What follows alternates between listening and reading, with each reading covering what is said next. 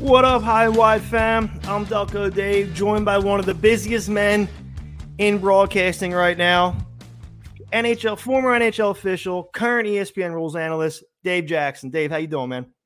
I'm, like you said, I am busy. I think last week I worked as the rules analyst on ESPN for 4 games a night for the first four nights of the season. I had Friday night off. Saturday worked the ABC game. Flew back home Sunday, and we've had 2 games every night going right through Thursday. I think I get Friday off, but between doing this podcast and just answering people's rules questions and stuff on Twitter, it's been busy. Yeah, earning that ESPN money these days, right? I'm earning my keep. Well, we're glad that I'm happy we're able to sit down and get a show in. It's been a week or two since we got one. We had some good questions and comments this week. Plenty of calls from the first round of the playoffs that we wish we could get to all of them, but we had where do you start? Yeah, right.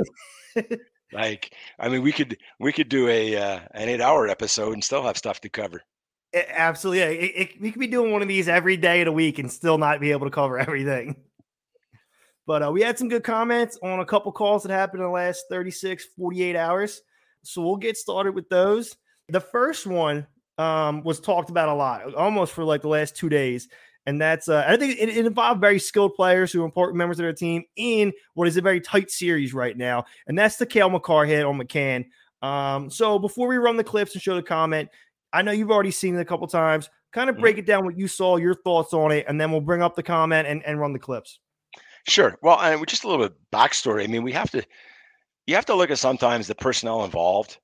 And I got to say, I don't know Cale Makar because he came in a year after I retired. But living here in Denver, I see a lot of the Avs, talk to a lot of people around the team. And I truly believe Cale Makar is, you get what you see with Cale Makar. He's a gentleman. He's a clean hockey player. He's extremely skilled. But just for everybody I talked to, he's a good person. And I saw his press conference afterwards in the sort of the media scrum, and he said the last thing I want to do is hurt somebody. And I truly believe that because he walks the walk and talks the talk. Like his game, I've never seen him do something that looks even suspect, that he would be trying to injure a player or trying to do something dirty. He's the consummate skilled hockey player who just wants to play the game of hockey. So I have a lot of respect for Cale Makar. In this one particular play, unfortunately, injury results. And anytime there's an injury, you're going to be looking at a major penalty and or a suspension. So I don't know if you want to show the tape, and then we can sort of break down what happened in the aftermath, and we can show another replay of it. But it's important to note, too, when you watch this first replay, I know you can't see Cale Makar's eyes, but watch his head and sort of see how he's tracking the puck, because the puck goes wide off the glass and goes to the left. So just run it and let's see it. Yep, we got 2 clips here. I'll run them both back to back. Sure. Short-handed, stopped by Georgiev. And McCann throttled into the boards after the puck had left the ice. And McCann is shaken. Great feed to get McCann in alone, and watch out. Makar gets a piece of that shoulder, rides him right into the boards. Not sure McCann's expecting to get hit in that situation as the puck's going out of play. So those are the 2 clips, and I'll just pull up the comment we got on it because they did reply directly to our tweet. So this was from Tim King at 29 Tim King. His question was, how does the Makar hit only get a minor? Late, high, reckless. I lose faith in officiating when I see that. That's a direct quote. He replied back to the Twitter question I put out last night. So go ahead, Dave. Give us your thoughts on everything. Well, I look at that, and Tim, if you're listening, it's definitely late. Can't dispute that. As far as high and reckless, I disagree. If the puck had been there, if it hadn't been a late hit, that would have been a perfectly legal body check. Shoulder to shoulder. Yeah, his gloves might have been high under his chin, but he didn't punch him in the head. I don't have a problem with that body check had the puck been there. If you watch Makar's head when he's tracking that puck. The fans in the stands, you can see them in all three things. The puck hits the glass, goes up, and even as a referee, sometimes the puck's out of play and there's no whistle for a couple of seconds. We have trouble finding the puck. The players have the same problem. The puck is black and you get a black background with all the fans. The puck actually hit the glass and went up into the mesh, into the netting, came down. You see the fans catching the puck just to the right of where the hit occurs. So Cale Makar, in my opinion, what he's doing, he's following that puck and he thinks it's coming back down into McCann's feet. And he just finishes his hit, thinking he's going to time it with the puck landing at McCann's feet. I think it's a hockey play, but a hockey play gone bad. I don't see any intentional maliciousness here whatsoever. However, it was a deliberate body check. So because there's no puck there, because the check was deliberate, it wasn't an unfortunate collision. The players didn't just bang into each other after the play. He meant to make this body check. Unfortunately, he timed it incorrectly. The puck wasn't there. And now we've got a player lying in the ice who appears to be hurt. Now, I saw a lot of people that at first glance were saying, he's milking the hit. He's not hurt. Get up. And I'm kind of looking at it going, it wasn't that hard a hit. I mean, you can't be that hurt. So, but the referees, now they blow the whistle, the puck goes out of play, and they get together and they talk about it. And probably the guy down low has an inkling it's late. I pretty much guarantee you he's going to call an interference penalty. But probably with some input from his three teammates, they probably said, you know what? This player is hurt. He appears to be hurt. It's not going to kill us to call a major on this play, because that's the difference with a minor and a major and a match penalty. Some people think that a major penalty is for deliberate injury. It's not. A major penalty can be for just a hockey play gone bad where a guy gets hurt. If you really think he's trying to hurt him, then you call a match penalty. And that's sort of the difference. A match is for deliberate injury or attempt to injure.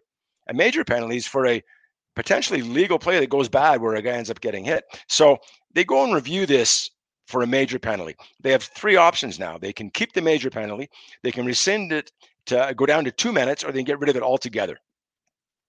And it accomplishes many things. You've got the team now. Seattle's really incensed. They got a 40-goal scorer line in the ice who's hurt, and they want the 5-minute power play. They want their pound of flesh here. So the referees go and they review it. And by the way, this is not Toronto reviews it. Toronto provides the replays. The referees on the ice review the call, both of them. They look at it, and by the time they go to look at it, McCann's left the ice on his own steam. There's no stretcher. He's not cut. There's no visible injury. He's not still down on the ice. He's not being tended to. He's gone. He left on his own steam. So if I'm the referee, I'm saying, well, yeah, he's shaken up.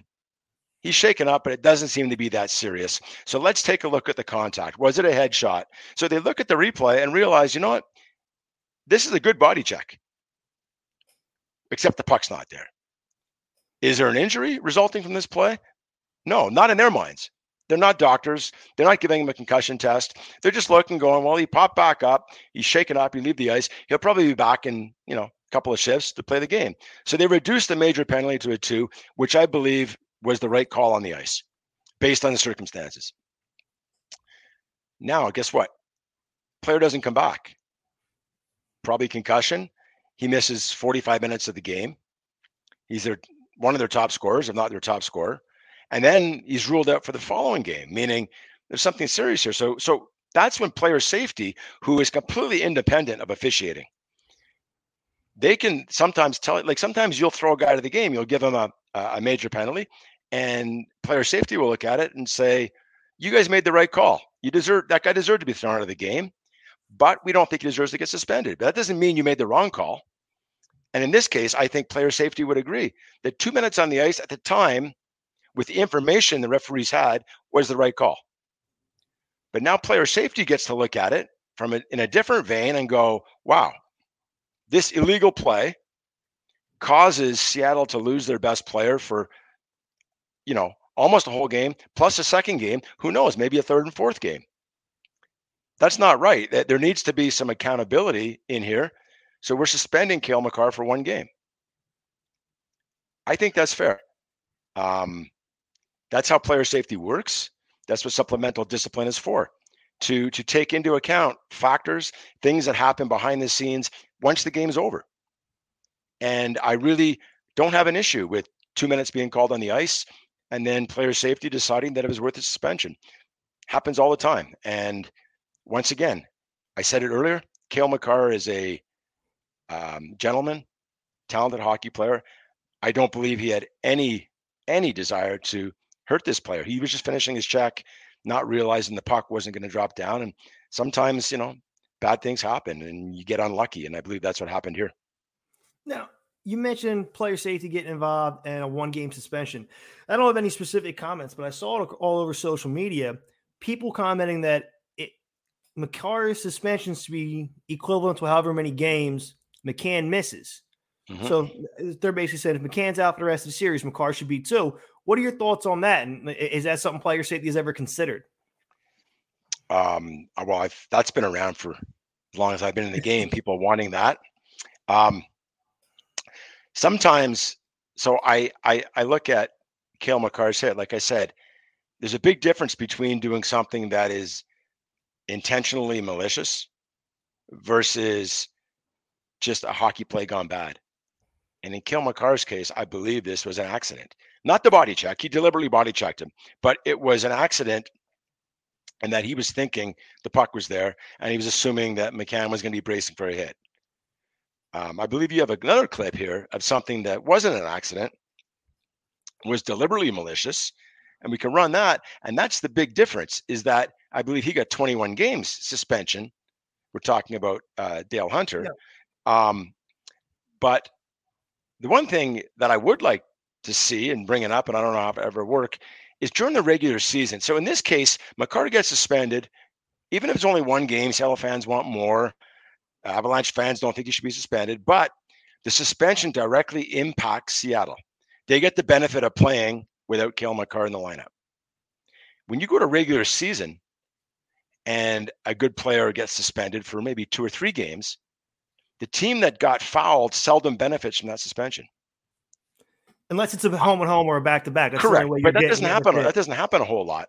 Exactly. I would love to see where it just goes on the player's record.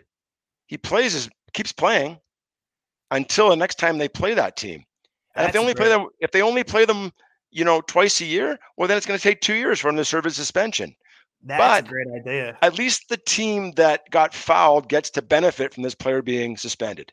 I think that would be widely well received across NHL fans. I don't know how the players or the players or the other officials or general manager feel it, but I think from a fan base perspective, I think fans overall think that's very well received. Would like that idea.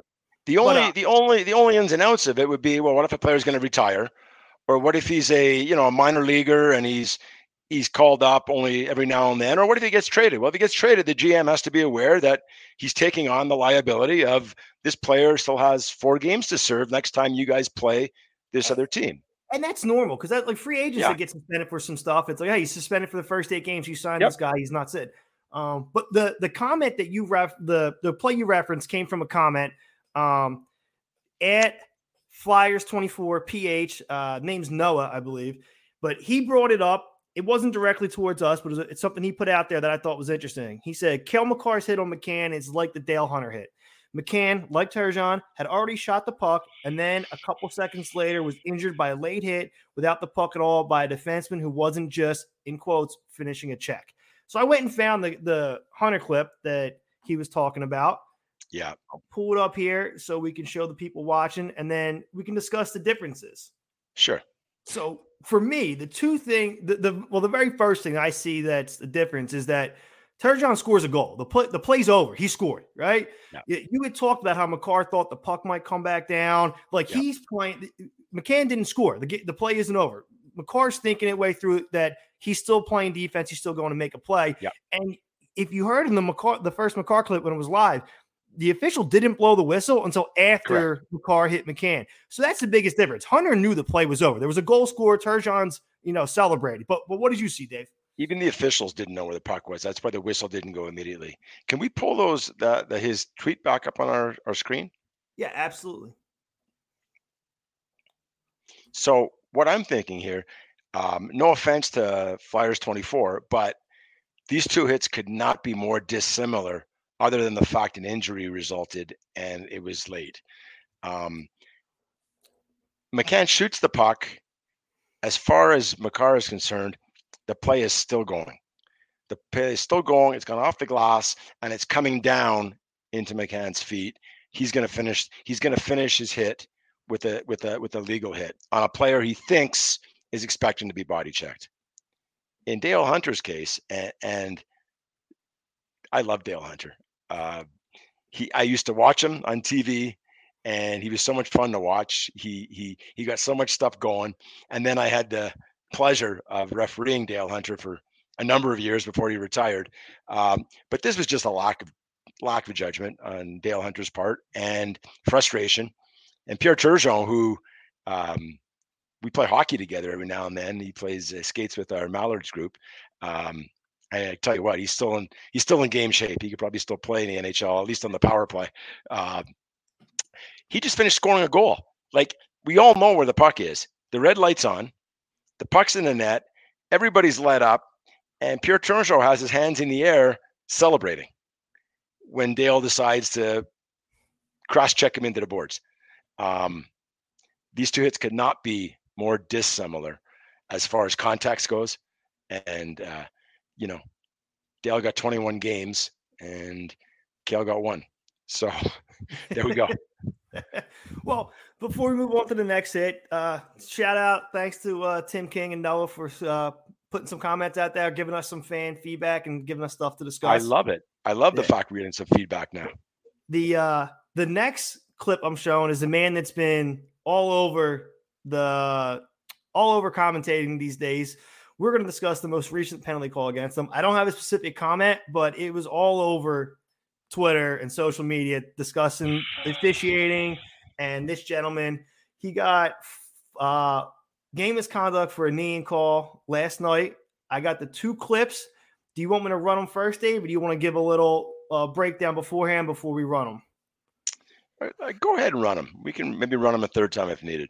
Okay, sounds good. So we got 2 Foligno clips. I'll do them back to back. Susan don't even get a shot on goal, but great passing there by the Minnesota Wild to get the puck out of the zone. Penalty come out. Well, here comes Foligno.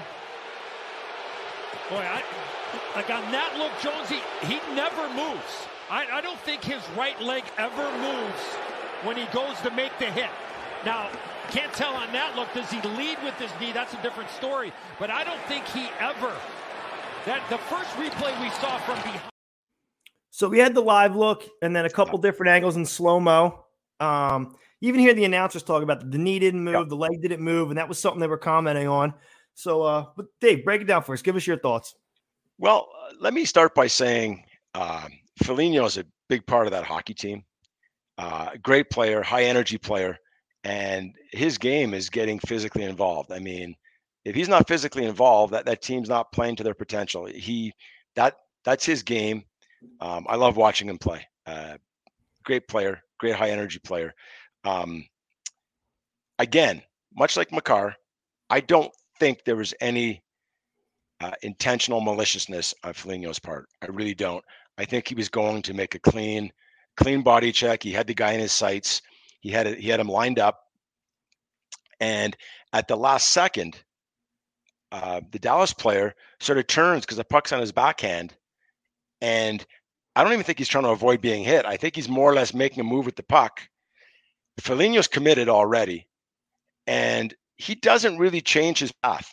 He's committed to a path early on to make chest to shoulder contact, shoulder to chest contact. The player moving at the end, but the player's not moving at the end to avoid the hit. The player's moving at the end to try and control the puck. So you can't really blame the victim here saying, well, if he'd have just taken the hit, because I'm not even sure he's aware he's about to get hit because he's trying to move the puck.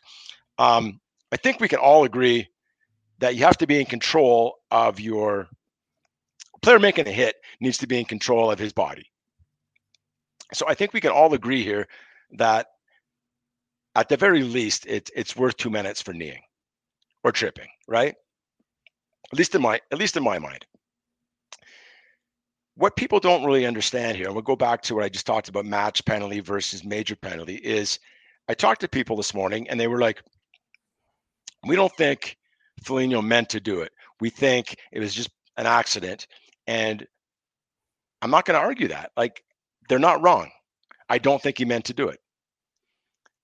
I think he's got to be in control of his body. I think he deserves a minor penalty for kneeing.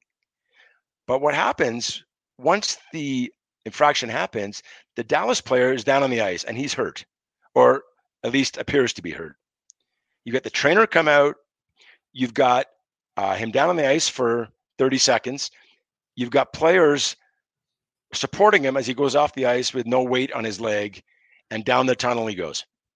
So the referees are not doctors, obviously. They're not physiotherapists. I mean, if they could get down on one knee and start manipulating his knee and saying, how does this hurt or whatever, they might have a better understanding or idea of how badly he's hurt. But I think we can all agree that just looking at the play, it appeared that the Dallas player was injured and he might not be coming back. So when you see an injured player, much like Makar, on a penalty, I'm not saying sometimes there's a good hit, and a guy gets injured. That's part of the game. You don't automatically call a major penalty because a guy's hurt. Guys get hurt on legal plays. I think we can all agree this is an illegal play. At the least, it's worth 2 minutes.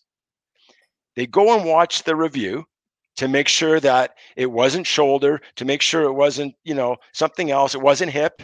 No, they watched the review and it was clearly knee on knee, right?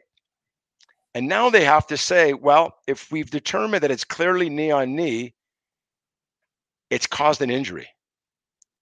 And when a minor penalty causes an injury, then you sort of have to default to a major penalty.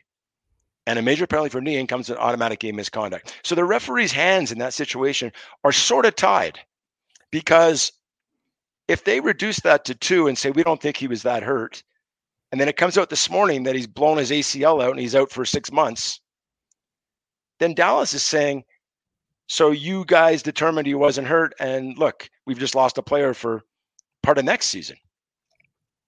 So the referees have to go with their gut, and my gut told me, and I think everybody in the building was thinking, oh man, this guy could be lost for a long period of time. He couldn't put any weight on his legs. He went off the ice. So the referees had to default to a major penalty there. Now, unlike Cale Makar, player safety, I can't speak for them, but they are probably going to look at this and go, no, the player returned. He came back 5 minutes later. He played 12 minutes the rest of the game. He's probably going to go next game. We don't think it was malicious or intentionally malicious, so we're probably not going to suspend him. And that's the difference. That's the difference. If both referees on the Makar and the Foligno hit had the benefit of medical knowledge and 20/20 hindsight as to what the ultimate diagnosis was going to be of these players, the calls might have been different on the ice. And well, and that's what player safety is there for, to be that catch-all, because you described it pretty well. It's like two sides of the same coin, right? Right. So my question, as I was listening to talk about, my question would be like, is there a way to hold off?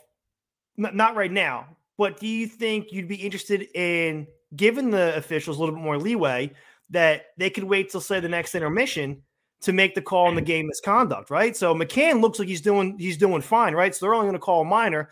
They find out intermission. He's got a concussion. He's out for the game. Could they access the game misconduct then on Makar? And then same thing with Foligno. Hey, listen, it looks like he's really bad. We'll call it 2. And then if the guy comes back, hey, we got it right. But if he doesn't come back, then we still go to attack the game. Is that something that's possible, Dave? In a perfect world, but I don't think there's any way to really administrate that. I mean, okay. In a perfect world, if the Foligno one last night, you could talk to the captain and go, here's your options.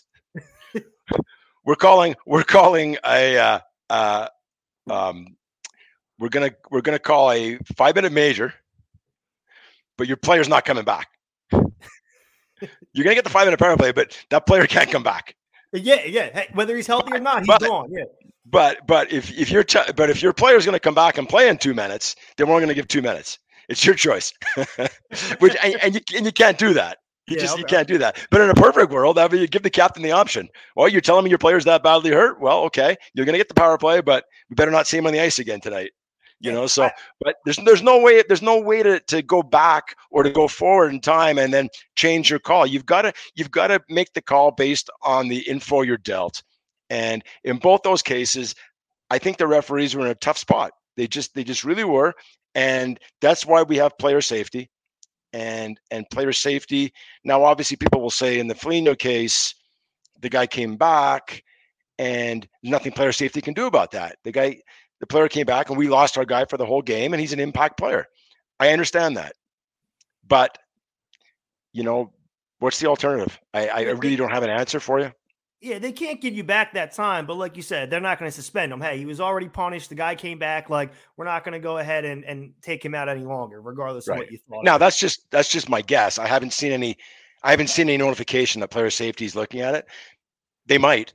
I mean, we've got 2 days. We've got 2 days, right? But usually it's announced fairly soon, and I haven't seen anything yet. So that's the problem with doing calls that happen in the last 12 hours. You've got to speculate sometimes. Yeah, absolutely.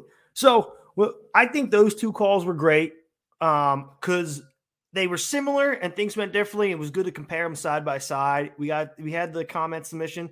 We got a couple minutes left before we call it. So I got this message as I was putting the show together. It's from Jack Smith at Jack_HW Radio on Twitter. And I'm just going to read what he wrote. Dave, how do you feel about the officials seemingly putting their whistles away late in the game and overtime?